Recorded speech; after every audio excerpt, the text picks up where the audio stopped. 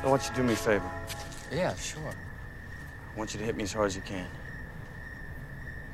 What? Let it out. I want you to hit me. Trust me. Come on. Come on, stop trying to hit me and hit me. Hit me, baby, one more time. And now, our feature presentation.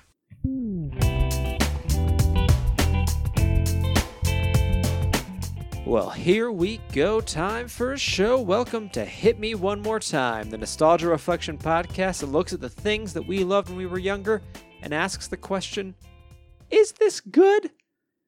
I'm David Luzader, and with me, as always, is the always great Nick Shermooksness. Nick, hello. Hey, David. How's it going? I'm doing well. How are you? I'm feeling pretty bruised because of getting hit a lot. What for getting hit? Who's hitting you? The podcast. It's called Hit Me One More Time. Oh, well, that's right. I did hire a person to come every time an episode is released and they hit you. And they always tell you this is the last time. It's just going to be one more time. But I'm surprised you haven't figured out that's a lie yet. Yeah. Well, and also because it would technically stop if we stopped releasing the show, but yet I keep showing up. Yes, and I'm glad that you do. And in fact, this one is extra special in that regard. Normally, this is the part of the episode where I would introduce our guest. But in doing this show, Nick and I realized, hey, it's really great discussing all these things that people love and digging into stuff, especially some of the new stuff this podcast has introduced us to. But there's also a little bit of we have some stuff we want to talk about. So every 10th episode is going to be just Nick and myself. And one of us will be bringing the thing that we will be discussing, sort of like we did in the first episode where we talked about Mighty Morphin Power Rangers based on me. This time around, Nick has brought us our subject, which is Sinestro Corps War, which is a comic book. Now, for people who, when I say that, it's a Green Lantern comic. When I say that, some people are probably they're gonna turn off immediately. They're gonna be like, "That good for you, bye." I want to say for those people to stick it out, to check this out. If you are at all familiar with superheroes, with Green Lantern, I think this is actually going to be a really interesting discussion because this book is very important to that character's history, especially its modern mythos. And I think it's going to be a really, really fun time. So let's go ahead. I'm not going to talk anymore trying to convince you. Either you're still listening or you're not. If you're still here, then here's what Sinestro Corps War is about. And if you are disappointed in the lack of a guest, just hold on. I'll put on a fake mustache and a bowler hat and just pretend that I'm Sir Moxnos, guest of some other podcast. Yes, that maybe is good. That's right. This completely auditory medium. Just imagine, however you imagine Nick, put a mustache and a bowler hat on that. Hey, when I listen to podcasts, I just close my eyes and drift into the podcast verse and just imagine all the crazy stuff that must happen on the other side of the mic. Anyway, David, Green Lantern. Sinestro Corps War. Following the events of Green Lantern Rebirth, Sinestro Corps War tells the story of a new villainous force rising up to oppose the Green Lantern Corps, an interstellar law enforcement agency. After being stripped of his power and banished, former Green Lantern Sinestro creates his own ring powered by fear instead of willpower. He also creates the Sinestro Corps, which begins to hunt down and kill Green Lanterns. Meanwhile, Hal Jordan, Guy Gardner, and John Stewart fight to free Kyle Rayner from Parallax, a cosmic entity of fear. The conflict begins to threaten the multiverse when Sinestro and his Corps set their sights on Earth. Oh. Yes. Lots of stuff happening in this book. We're going to dig into it in a bit. But first, Nick, why did you pick this one? You know, this is the part where we dig into our own personal histories with the subject. What made you want this to be something that we talked about here? Well, so besides trying to sabotage the podcast at any chance I get, I just remember really, really enjoying Sinestro Corps War. Personal history. Let's see. I would argue that my personal history with Green Lantern really began with Jeff Johns, the writer of Sinestro Corps War, or one of the writers of Sinestro Corps War, with Green Lantern Rebirth. That's when it really got in my gotten my view. I will say that I was aware of Green Lantern, at least. I mean, there was the Justice League cartoon where with Jon Stewart in it, which I really enjoyed. But I also remember having one random Green Lantern comic, which I believe, and the more comic savvy audience members, please correct me if I'm wrong, I think it was the final issue of like the Reign of Superman event. Which had followed the death of Superman, where Superman died, blah blah blah blah blah. Not so much spoilers. Spoilers. And that event had ended with the destruction of Coast City. And that's something that maybe we can discuss for long, because the destruction of Coast City is pretty relevant to a lot of the plot lines that led up to Sinestro Corps War. But either way, so I do have that early memory. But just Green Lantern, let's just face it, Green Lantern as a concept is the concept is cool, but the fact that it's called Green Lantern is like they kind of came up with this name and then took this other thing that maybe wouldn't really work and then kind of put them together. So I think if you have to be into it to just appreciate it. Like if you're reading the book and you're thinking, oh, a fear monster, it's like, yeah, that sounds kind of hokey. But somehow it just works. So basically, I guess I'd say that I really haven't kept up with Green Lantern since Geoff Johns' run ended. But that whole period from Green Lantern Rebirth to the end of Geoff Johns' run, and also call out to Peter Tomasi and Patrick Gleason on Green Lantern Corps during that same period. Both books just really kept me engaged, and I've enjoyed Green Lantern mythology ever since. Yeah, Green Lantern is one of those ones where its original iteration in the Golden Age is much different than its Silver Age and onward iteration. There's the whole Alan Scott where he actually had a literal Green Lantern. So when someone revived the concept, they're like, well, we're going to keep the name, so we have to somehow make that make sense. Right. And the Hal Jordan et al. Version, they also have the whole central power battery. They all have their own individual lanterns. So like the motif is still there. But also just the idea that that's what like intergalactic space cops would sort of be wrapped around is maybe a little silly. Yeah, well, it's comics. It's, a little silly, I think, comes with the territory. To be fair. For myself, I have always, well, I shouldn't say I've always, where do I start with this? I should say when I was born.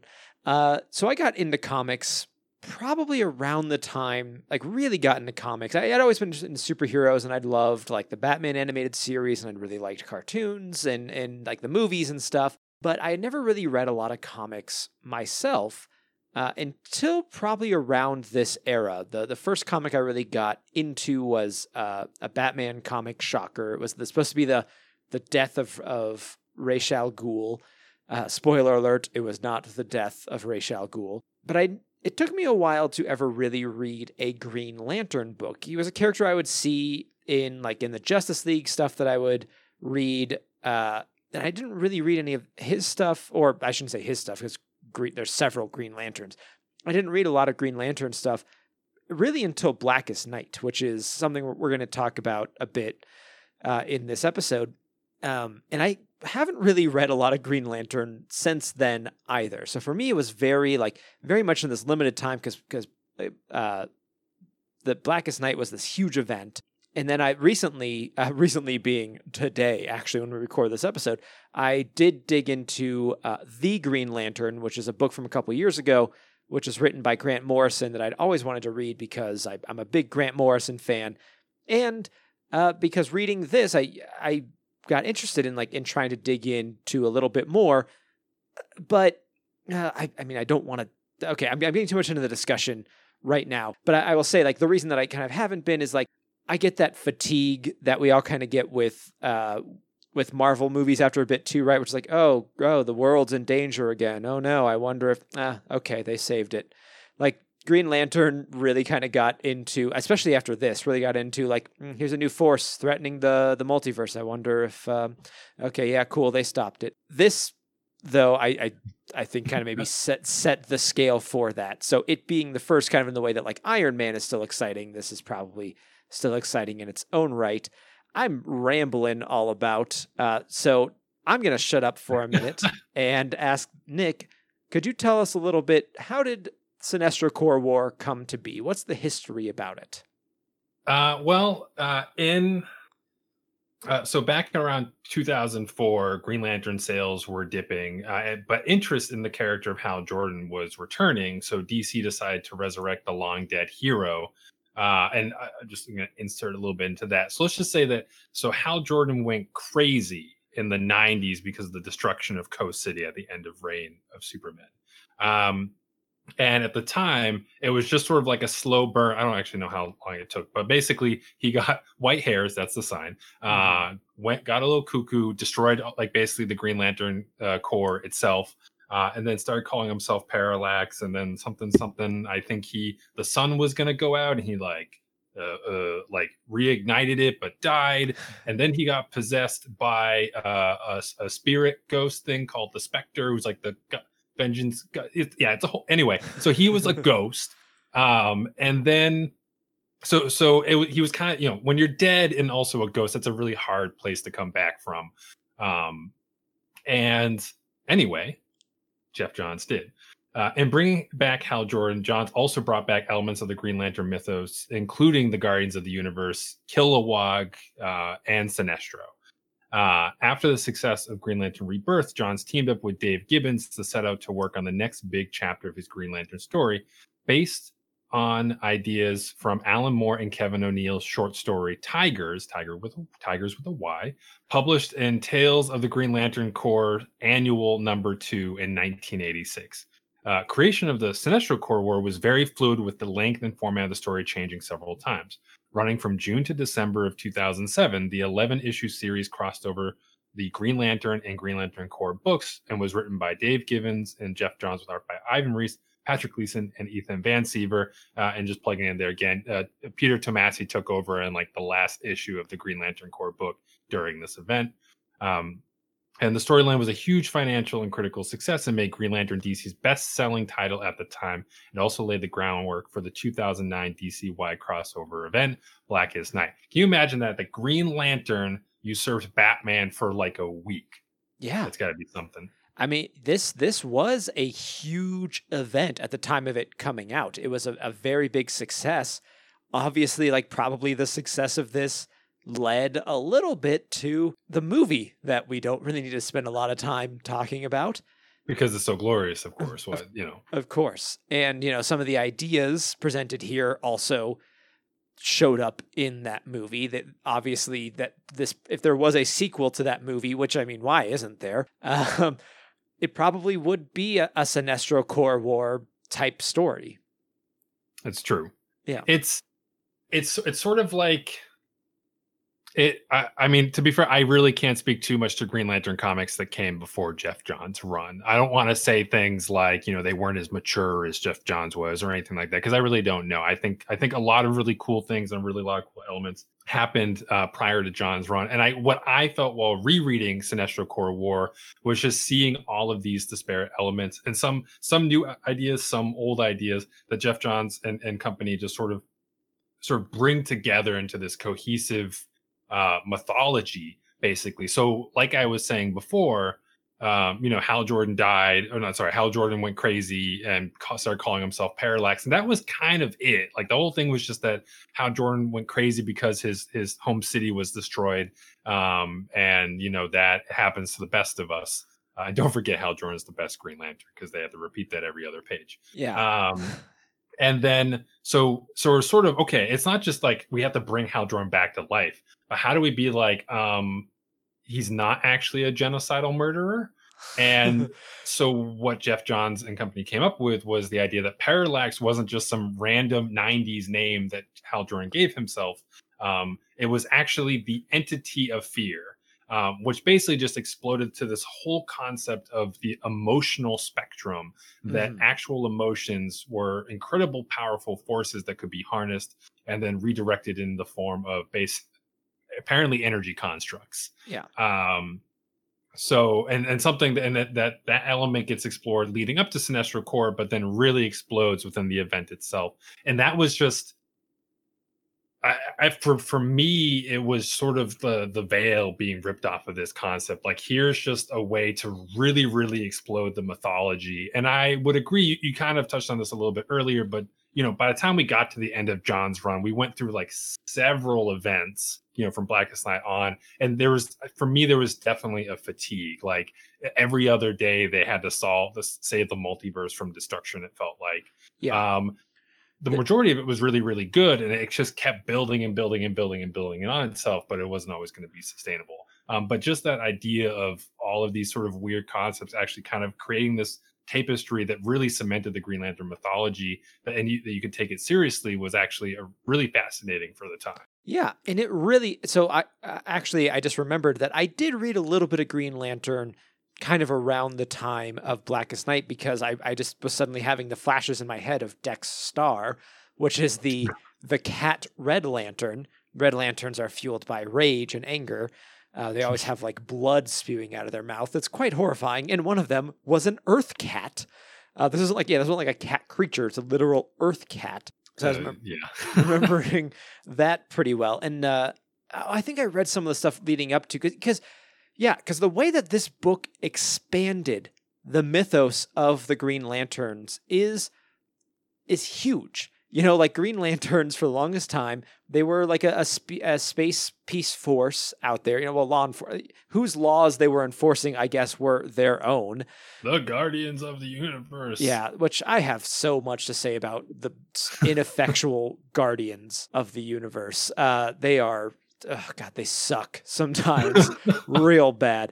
I just realized how great it is for me in editing this episode. We're talking about a comic. I don't have to go hunt down clips. So you're welcome, future David. But what was I saying? Oh, the way that this exploded the mythos is fascinating, because he was a character who the Green Lanterns couldn't affect yellow sometimes. That was it. Like the rings couldn't affect yellow. And you just kind of accepted that. Like, okay, that's like their one weakness. That's pretty, like the original Green Lantern couldn't affect wood. Alan Scott couldn't affect wood. And Hal Jordan and his friends couldn't affect yellow. And then this comes along, and it gives, there's a lot to, I think, kind of hate on Jeff Johns' storytelling. Like, I don't want to hate on Jeff Johns too much. I think there's stuff about him that he repeats and can get a little ridiculous. But he sometimes answers questions in really interesting and clever ways. Why can't the rings affect yellow? Well, because they are keeping, there's this emotional spectrum that reflects in our world based on color, and the creature Parallax was inside the central power ring that all Green Lanterns pull their power from, and because there's a little bit of that yellow in there, the yellow impurity, they called it, that's why they're like weak against yellow. And it's like, you know what? That's actually not a bad explanation. It's ridiculous, but like for someone having to answer like, why is this thing the way that it is? I actually like what he came up with. Right. And I think really like when you walk into a store called Green Lantern Corps, like you have to kind of accept that you don't know what to expect, but at the very least you'd expect that it's going to be ridiculous. Yeah. You know what I mean? So yeah, like I agree. Like sometimes when I was reading Sinestro Corps War, and they were talking about like, why doesn't my ring work on yellow? It's like, oh, you're a rookie. We'll figure it out. Like, so they also changed it where it used to be that all Green Lanterns couldn't affect yellow at all. And then it was that Parallax was still in the central power battery. But that because Green Lanterns had the ability to overcome great fear, that they were also able to exert their power on yellow. You know what? We haven't even really, for people that aren't initiated into Green Lantern, we've sort of used a lot of these words and haven't really explained. I mean, we've said that they're a space cop, right? But what makes a Green Lantern a Green Lantern? Okay, so I'll just take it away. Okay, yeah, sure. Go right ahead. Okay. I love how we haven't answered this question. Now allow me, and like this is the part where you pull down like the screen and like your PowerPoint starts. Right, I just get like a huge, not even a PowerPoint. That sounds too professional. It's just like a conspiracy theory board, where all these dots, where Fear Entity connects to Parallax. What does that word even mean? Ooh, Parallax.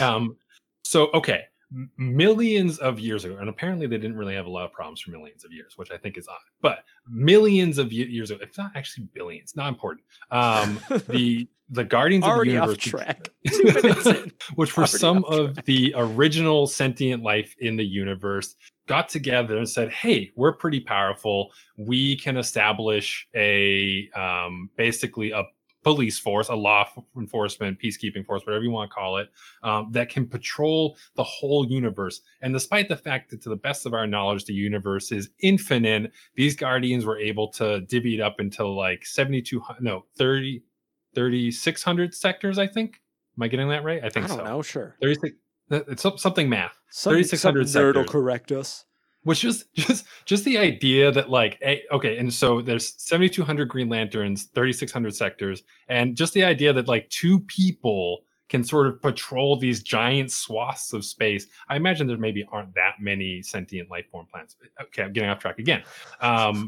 So the Guardians created the Green Lantern Corps, and the whole idea was, in order to make the name work, they created a giant lantern on the planet Oa, which is the center of the known universe. And maybe it's like slightly off to the left of the known universe. You just never really know. So there's a giant lantern on this planet, and it's channeling a crap ton of willpower energy. And so Green Lanterns also have their own little mini souvenir Green Lantern, and they also have a power ring. Not that they're called power ring at all, unless you're the evil Green Lantern. Okay, getting off track again. Wow. And Green Lanterns will charge their rings on their power battery. I just remember that's what it's called. And then they're able to channel their own willpower into creating anything that they can imagine. And that's what I think that I was trying to touch on, was that their weapon, so to speak, was basically this ring that would create these energy constructs that could be anything. Hal Jordan liked to use boxing gloves in fighter jets. Kyle Rayner is an artist and would come up with like robot samurai and other weird artistic stuff. John Stewart is a soldier and an architect, so he's really good at making sniper rifles and also, I guess, building Green Lantern houses. It's always guns. It's with John Stewart. It's always guns. It's always guns. And then Guy Gardner is a police officer / I think a football player, and he just, I think, mostly makes actually I think he just mostly makes football players. Well, and sometimes he makes pop culture references, like in this, he talks about Wolverines. He talks about what's that movie, Red Dawn. Red Dawn, Wolverines, and makes a bunch of Wolverines. It's also important to note that the Green Lanterns cannot kill. That is something that is built into the ring. That lethal force is entirely unwelcome. What were you going to say about it? You go ahead. No, you go ahead. I want you to say. I was gonna say, getting back to this book a bit, that is actually part of.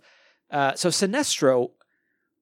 Again, like we're laying so much groundwork here, so I'm going to try to go quickly on this. Sinestro was a great Green Lantern, who it was revealed was a dictator on his home world of, how do you even pronounce that? Korugar? I always call it Korugar. Korugar, sure, Korugar. He was a dictator there. That got revealed. He got banished. And he created, he teamed up with the Anti-Monitor, Superman Prime, and Hank Henshaw, aka Cyborg Superman. But for him, the purpose was never like, yes, he's a villain, but his purpose was never like, okay, now I'm going to destroy the universe because I hate it. He says in this book, I think one of the most fascinating things about his philosophy is like, I still believe in what the Green Lanterns are doing. I think they're doing it wrong.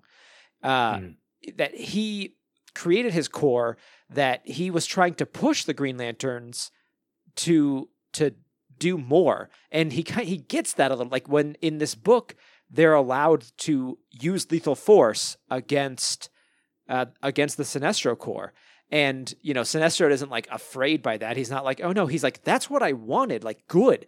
That means that they're starting to realize, like, you can't just lock up the bad guys and hope that everything's going to work out. From his perspective, it's like, yeah, we should have the authority to be judge, jury, and executioner to handle these threats with lethal force. Right.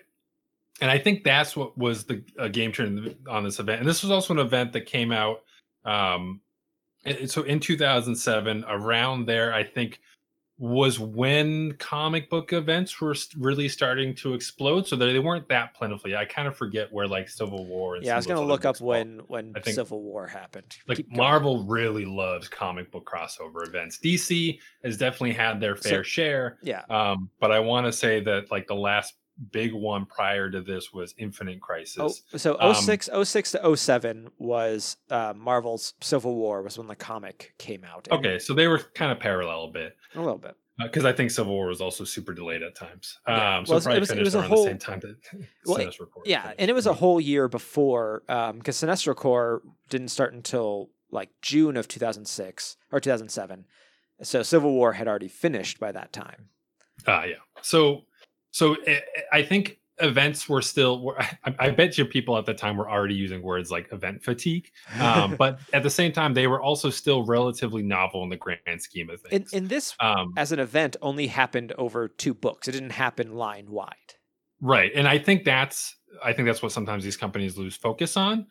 So like the fact that really, and I have a little most a counter argument to that a little bit, but the fact that basically the whole story was contained in just Green Lantern and Green Lantern Corps, and there were like a couple of one-shot issues that featured some characters that didn't get as much time to shine in the main event. Like Blue Beetle for some reason. Did Blue Beetle have his own one-shot? Blue Beetle had a one-shot, a Sinestro Corps War one-shot. Wow, interesting. Cool. Good for him.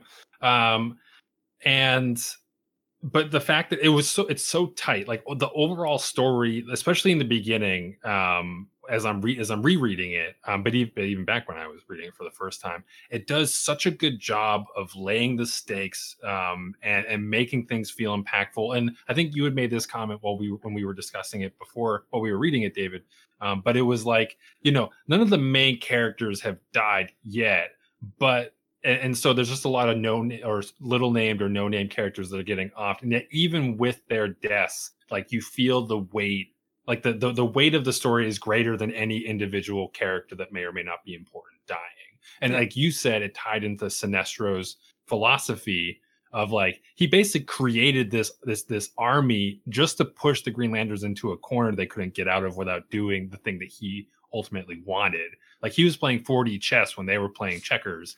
And like from the standpoint of I mean, the villain's motivations maybe aren't that unique in the grand scheme of villain motivations, but the execution I thought was really, really smart and fun to see unfold. Because there was this feeling of and also at the time I'll add in there that DC, especially under Jeff Johns, like I don't know how much of it was like intentional in the sense that like he was making a commentary, or if he just like thought this will make superheroes cool, but like things had gotten progressively violent. Like even before Green Lantern, like Infinite Crisis, I vaguely remember Superboy Prime and that event ripping some guy's arm off and like beating him with it, or I could be misremembering slightly. So, but like there was this feeling that like, okay, here's these really hokey concepts like Green Lantern and Superman and so on and stuff, and like let's make them violent and dark, and that equals mature.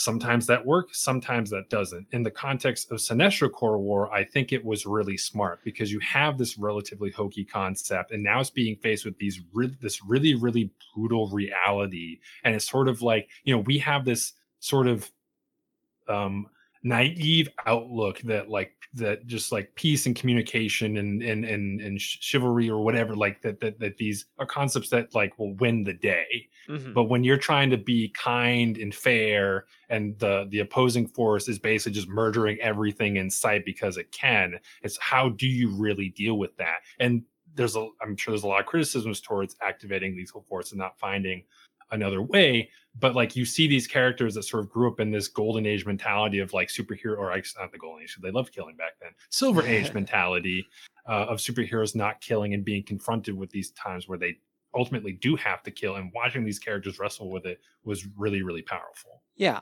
I think I'm with you 100%. I think that there are times where comics get violent just for violence sake, and it gets bloody and gory, and it's not, it just feels like, okay, you're doing that just because you can, which is never the best reason to do it. It is a war. It is a literal war. And yeah, people would die, and it's very bloody and at times gory, but I'm with you. I think that it does work for the story, And I think also what helps this story work, this is something that I was complaining about to you, Nick, at some point, which is I think that people tend to look down on Superman as a character because there's a lot of Superman stories where it is like, okay, Superman just needs to punch harder. Superman just needs to fly there fast and punch someone hard. And like that's not interesting. When you're just doing like a strength test against Superman, he's always going to find a way to win. You know, that's, from a story perspective, not very interesting. What is interesting is when you start challenging kind of their moral foundation or what they stand for. You know, like there's a really interesting time where Superman had to struggle with Lex Luthor running for president, and he wasn't doing it like illegally or like, you know, manipulating things. Like he was straight up running for president. And for Superman, that's my number one villain. How do I handle that when I'm looking to like protect and uphold, you know, especially maybe kind of American values? I think like it was a concept that happened, I think maybe in the 80s or 90s.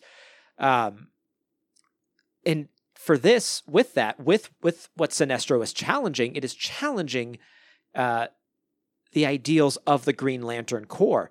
And I think that's what kind of makes his character, and especially his character at this time, so very interesting.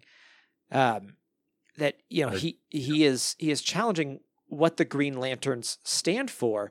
And even when lethal force is authorized, you have some of the Green Lanterns who are like, this is so great. And you have some of them who are like, what does this mean? Like, what does this escalation mean? And it eventually would mean, you know, I don't know how much time I want to talk about like what came after this, but what this laid the groundwork for. You know, you talked about the spectrum of emotions, and that helped expand Green Lantern. It expanded the character of Carol Ferris by bringing in the, what are they called? The Sapphires, the Star Sapphires.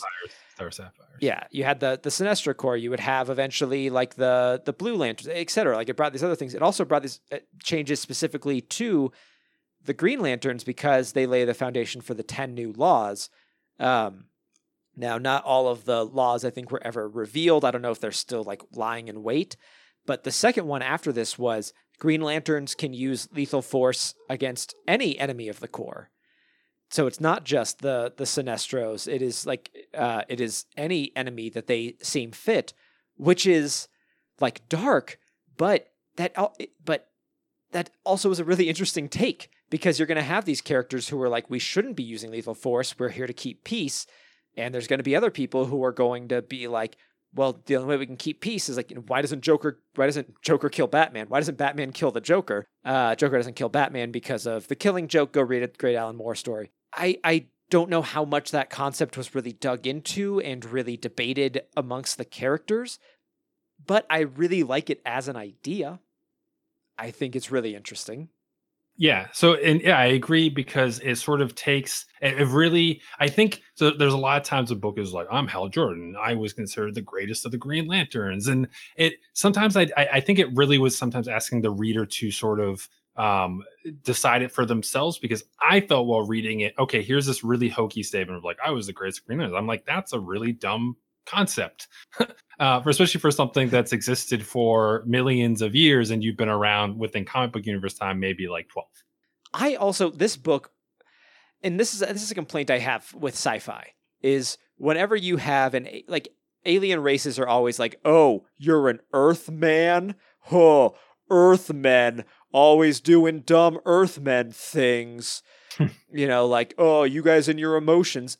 And yet, like, okay, we're showing so many species that act like Earthmen do, like that act like humans do. It's always just so frustrating to me when sci-fi like looks down, like, oh, you're being a real Earthman. It's like, is your society without emotions? Is your society without war? Like, what are you trying to say that like in this, you know, someone like finds a friend and they like get really sentimental because they thought that friend was dead. And he's like, I'm sorry, I'm being a real Earthman. It's like, what? What does that even mean? And it's always fascinating in sci-fi. And I'm sure it's just the fact that we are humans, so we want to think that we're special. So a lot of times you see that like Earth is always the center of conflict. And Sinestro Corps War and DC Comics and the Green Lantern Comics Journal are no different, because the climax actually ends up, the idea was that the Sinestro Corps War were going to converge on Oa, at the center of the universe, when in fact they were going to Earth, which is considered the center of the multiverse. Yes. There's an Earth on every... At this time, DC was still doing the 52 Earths. There were 52 universes.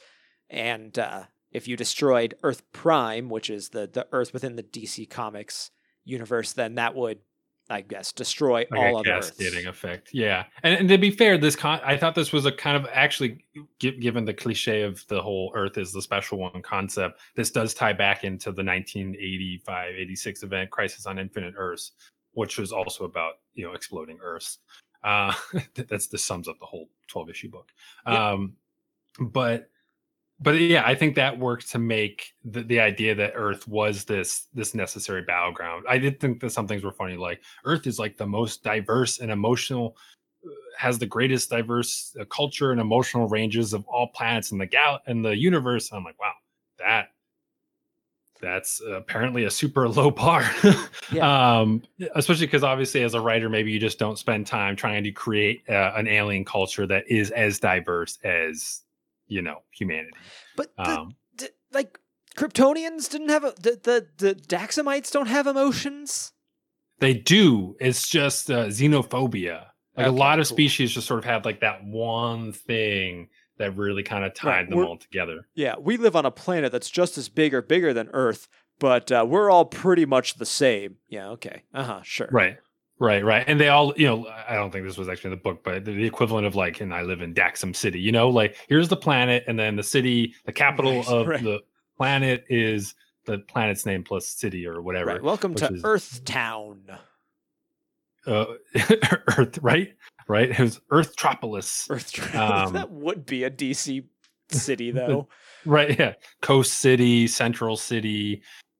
I digress. But still, so I think if you enjoy comic books, if you enjoy things like, say, I don't know, Game of Thrones or any other, apparently Game of Thrones is the only one I could think of, but like any storytelling that really has like a broad, all-encompassing mythology that has all these different layers that you can dig into. Sinestro Corps War did Angry Lantern and Jeff Johns and everyone else that worked on the book really did a good job of starting, because they kind of took Green Lantern back to zero. Like, okay, Hal Jordan's not a ghost anymore. He's back in. He's installed as a Green Lantern. The Corps is building itself back up. They're doing their Green Lantern things.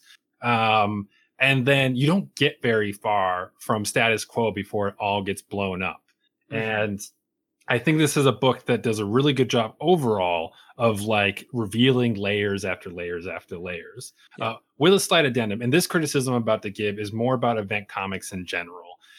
And so something that Sinestro Corps does is that by the end, they spend some time sort of revealing like the whole emotional spectrum and just like, here's all this stuff that's going on. All these, there's the Indigo Lanterns coming up and the Rage and it's sort of, and this is at a time where like, I think, correct me if I'm wrong, Dave, if you can remember, I think it was the Gonthet and Sade, two of the Guardians that were now during the course of the event communicated from the rest of the Guardians because they showed emotions and Guardians don't show emotions and yada, yada, yada. And they basically stopped the 4 Earth Lanterns and basically like, oh, here's this long detail. Well, other parts of the issue and other issues in the event are saying like, hey, everyone's going to like New York right now to blow stuff up.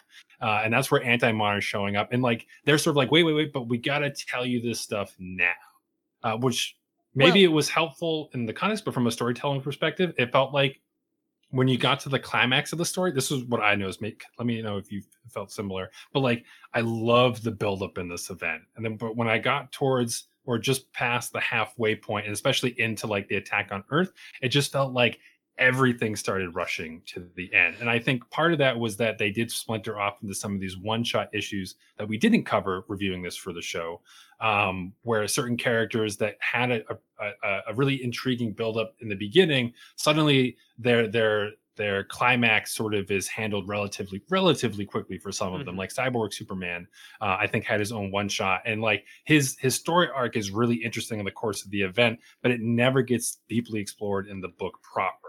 Yeah. I think they set up enough with him where it's like he wants to die, where I actually like, I felt really bad for him in the when it ended and they were kind of resolving where everyone was, that he gets revived. I was like, oh, that Right. poor guy almost made it. He just wants to commit genocide so that he can also die. Yeah. Oh, his methods are terrible.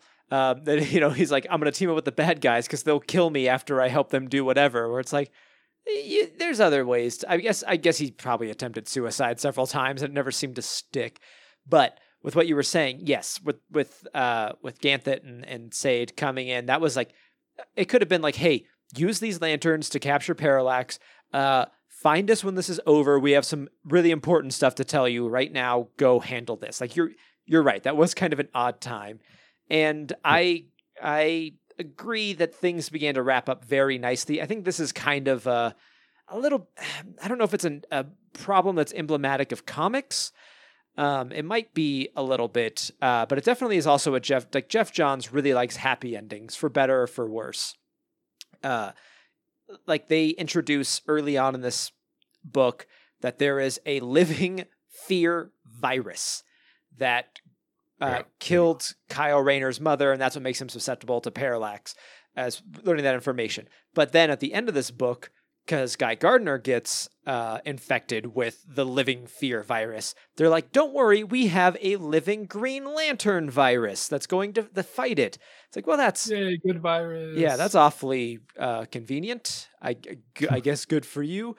Stuff did just get suddenly like wrapped up very, very, very quickly.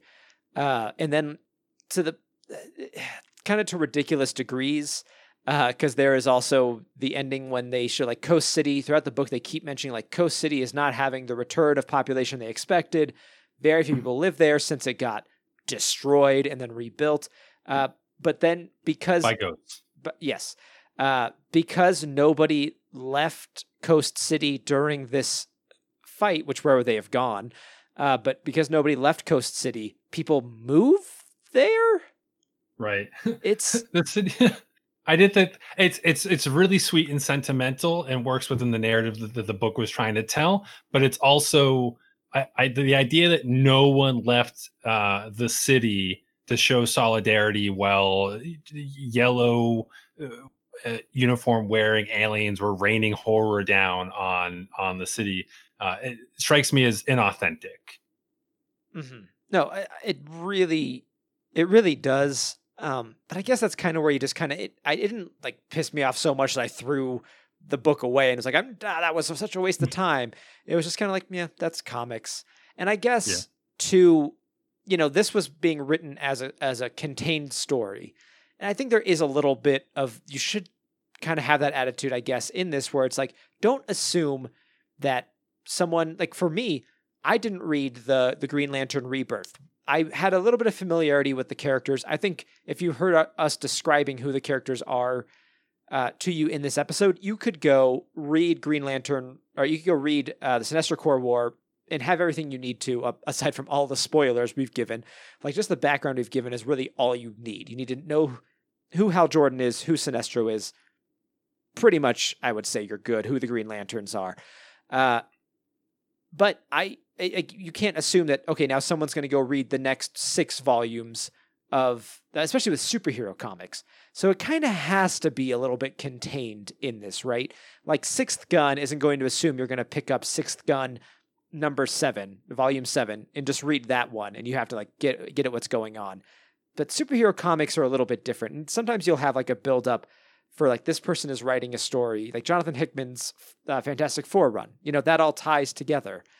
But still, there has to be an accessibility for someone who's just going to pick this up off the shelves, for good or for ill. Right, and there's maybe several volumes of Sixth Gun, whereas there's several decades worth of Green Lantern comics. So it really is sort of where do I possibly start with this? Yeah, which is a difficult question to answer, and not one we can really answer here. If you're looking to start with a Green Lantern comic, well, okay, all right, well, we're not going to get into we're going to get into like recommendations or not in a minute. I just want to give us a minute before we get there, if there's any last things we want to talk about from this book. I know we've been talking about stuff very broadly, so if there's anything in specific in the book, I do just want to mention the Sodom Yat Superman / Superboy Prime fight. is just choice superhero fighting. Just real good. It slaps, right? Is that what kids are saying these days? Oh, no, boy. I shouldn't have said it like that. I should have just said it But wait, slaps and then just pretended it was cool and let it slide, but I didn't. You know, that fits really well with this podcast. Like, is that what kids are saying these days? I think that's kind of where we're at. If we're still doing this in 20 years, we can do the It Slaps episode. It's like, is It Slaps still slapping? Oh, boy. Oh, God. Okay, anyway, Superboy Prime Sodam Yacht fight. Yeah, just really good. I just wanted to say, like... It's really good, yeah. So props to, so this is actually interesting because this is the event was primarily written by Jeff Johns and Dave Gibbons. And for those that maybe think that the name Dave Gibbons sounds familiar, Dave Gibbons is the artist for Watchmen with Alan Moore. So a pretty high pedigree, all things considered, right? And Dave Gibbons had helped Jeff Johns relaunch the Green Lantern when he did Green Lantern Corps Recharge and then took over the book up until I think one of the last Green Lantern Corps issues in this event where Peter Tomasi, who was a longtime DC editor, took over, and he started with Sodam Yat, a fellow Green Lantern, getting his butt whipped. Sodam Yat, also from that Alan Moore, Kevin O'Neill storyline, by the way. Yes, I had forgotten that, but you're right. And the whole idea was Sodam Yat, because he's actually a character that I had hoped would have gone more places. Following this event, spoilers, he does get touched on more as the books go on, but I would say thinking about right now, I don't think he's very relevant to the comics right now. Mm-hmm. But the whole idea was that, so like we had said before, there was the fear entity, Parallax, and also they had established that Kyle Rayner, prior to this event, he was given the title Ion, and he was like some sort of super Green Lantern. He didn't even have to use a ring, I believe. Mm-hmm. And then it turned out that, and I think when the concept of Ion was created, this wasn't in place for it. But like Parallax, they then established that every emotion on the spectrum had its own corresponding like avatar. And so Parallax was the avatar of fear, and Ion was the avatar of willpower. And it was like a whale shark type thing. Yeah. But when Kyle Rayner gets possessed by emotional Parallax, entities, as they're called. What was that? The emotional entities. Emotional entities, which I would say we're all emotional entities, right? Oh. If not emotional manatees. Get out. I'm leaving. And then it's revealed that Kyle Rayner can no longer be possessed by Ion for XYZ plot reasons, and that Sodam Yat, because there's this whole prophecy, and sometimes books, when they get into the whole prophecy thing, I think the Green Lantern Corps and stuff, I think it was used overall very well, but I still kind of roll my eyes at time that like they have all this foresight apparently, and then don't utilize. I mean, they in a sense they do, but sort of like, yeah, that's not going to come to pass. We don't have to worry about that too much. But wait, but the book says that Sodam Yat is actually the future bearer of Ion. So like right before this Superboy Prime fight, Sodam Yat almost dies. There is a whole chapter of their book they are forbidden from reading. That's how much they suck. Like, this book will tell us about an event that we could intervene in and possibly stop, but we are agreed upon. The 12 of us here have agreed. Let's just not read that. Right. So spoiler alert, Sodam Yat gets his butt kicked despite being super, super, super powerful by Superboy Prime, who's also a really interesting character, but we don't need to waste time on right now. But yes, let's talk about the Guardians for a minute, because we really didn't get to touch on them a whole lot. David, you certainly have a lot of strong feelings. Tell me why you hate them. I don't hate them. I guess I'm frustrated by them is how I would put it. Is they spend so much time just being like, oh, the Lanterns sure are in trouble. Yes. Should we help the Lanterns? No, let's stay here and talk about how we can't do anything. We can't be effectual because we've agreed not to be. Yes. Oh, look, there's a war on Earth. That's pretty much what the Lanterns do for this entire book. The Guardians are this aloof ancient race. And you got to think, if the universe is billions and billions of years old, and you're billions of years old, you must have a much broader perspective. And yet these are immortal beings that are hanging out basically with primarily mortal entities that certainly have died. Like, they've probably seen, if there's been Green Lanterns for billions of years or whatever, they've seen innumerable, countless people die. Yeah. And in their life. which has got to screw you up somewhat. And they don't feel emotions just because they have agreed, again, like agreeing not to read this chapter of the book, we're just not going to feel.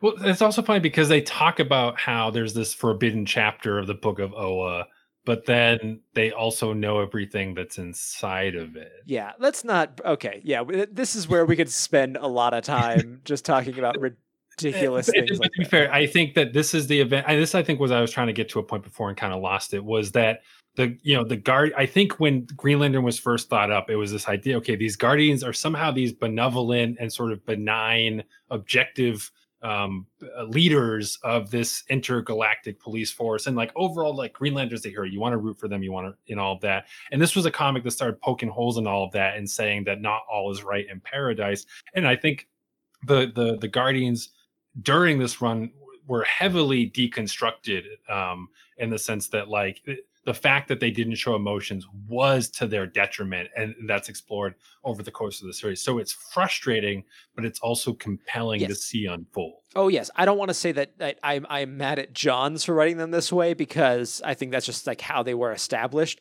and what he does with them is very interesting, but them still as an entity is very frustrating. Right. But I think now is the time where we have to answer the question of, does Sinestro Corps War hold up, or is it, just another kind of forgettable comic event? I think we kind of have our answer based on how we've been talking about it, but let's summarize all our thoughts. Nick, you brought it here. What do you think?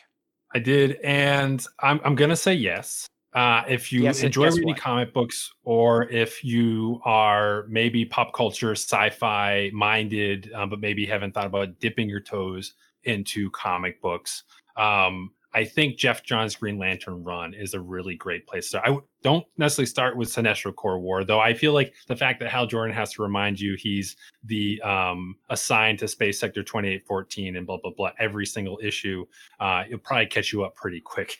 Yeah.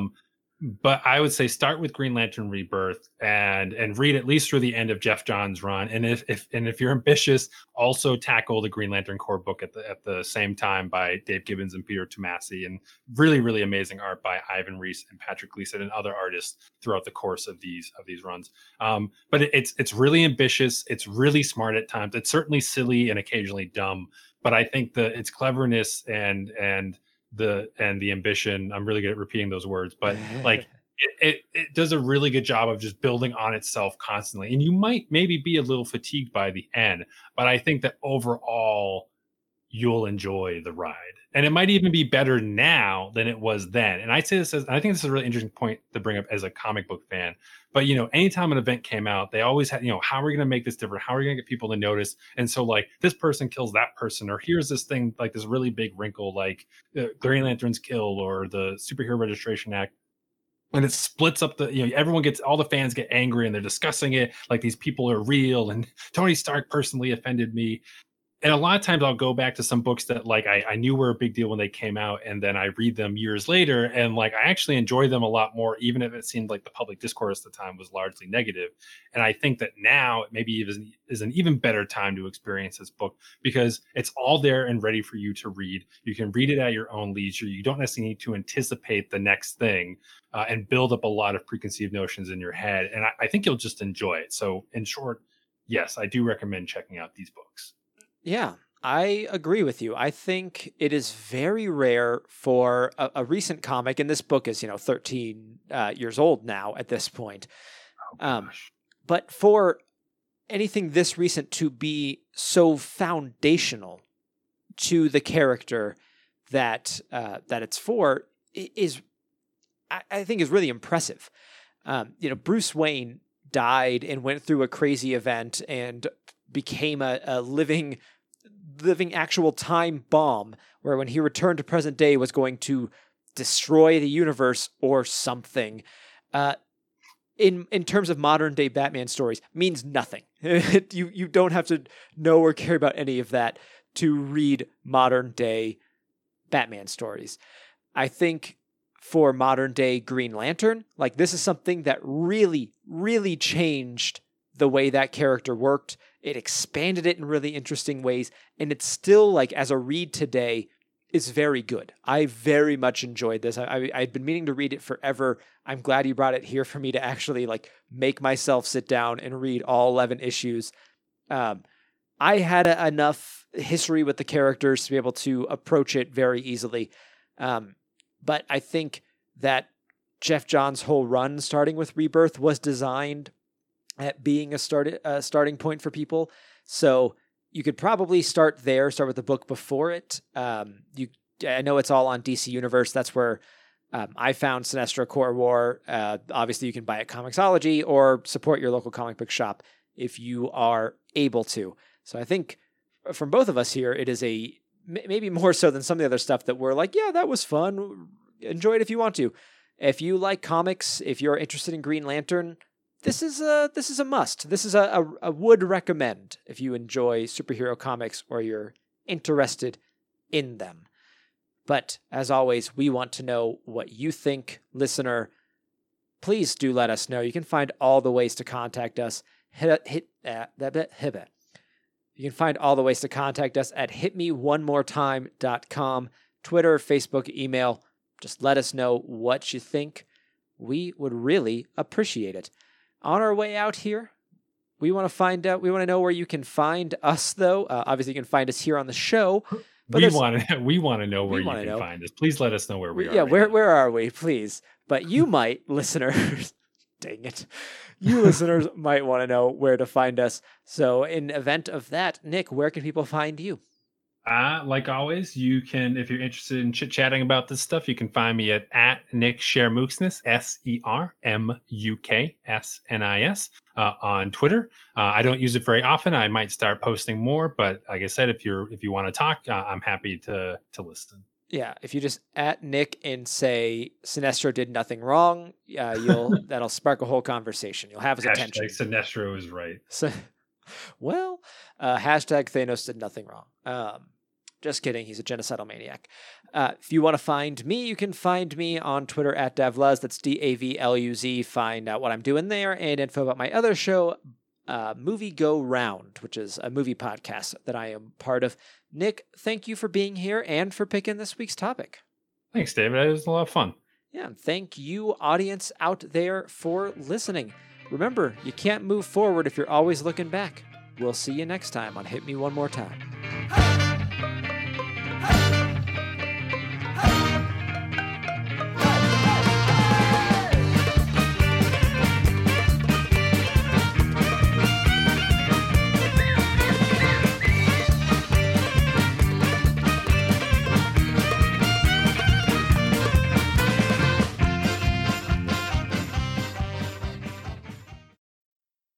Meanwhile, Hal Jordan, Guy Gardner, and Jon Stewart fight to free Guy... I put Guy Gardner in here twice. Let me just make a quick edit and also, yeah. Guy Gardner fights to free Guy Gardner.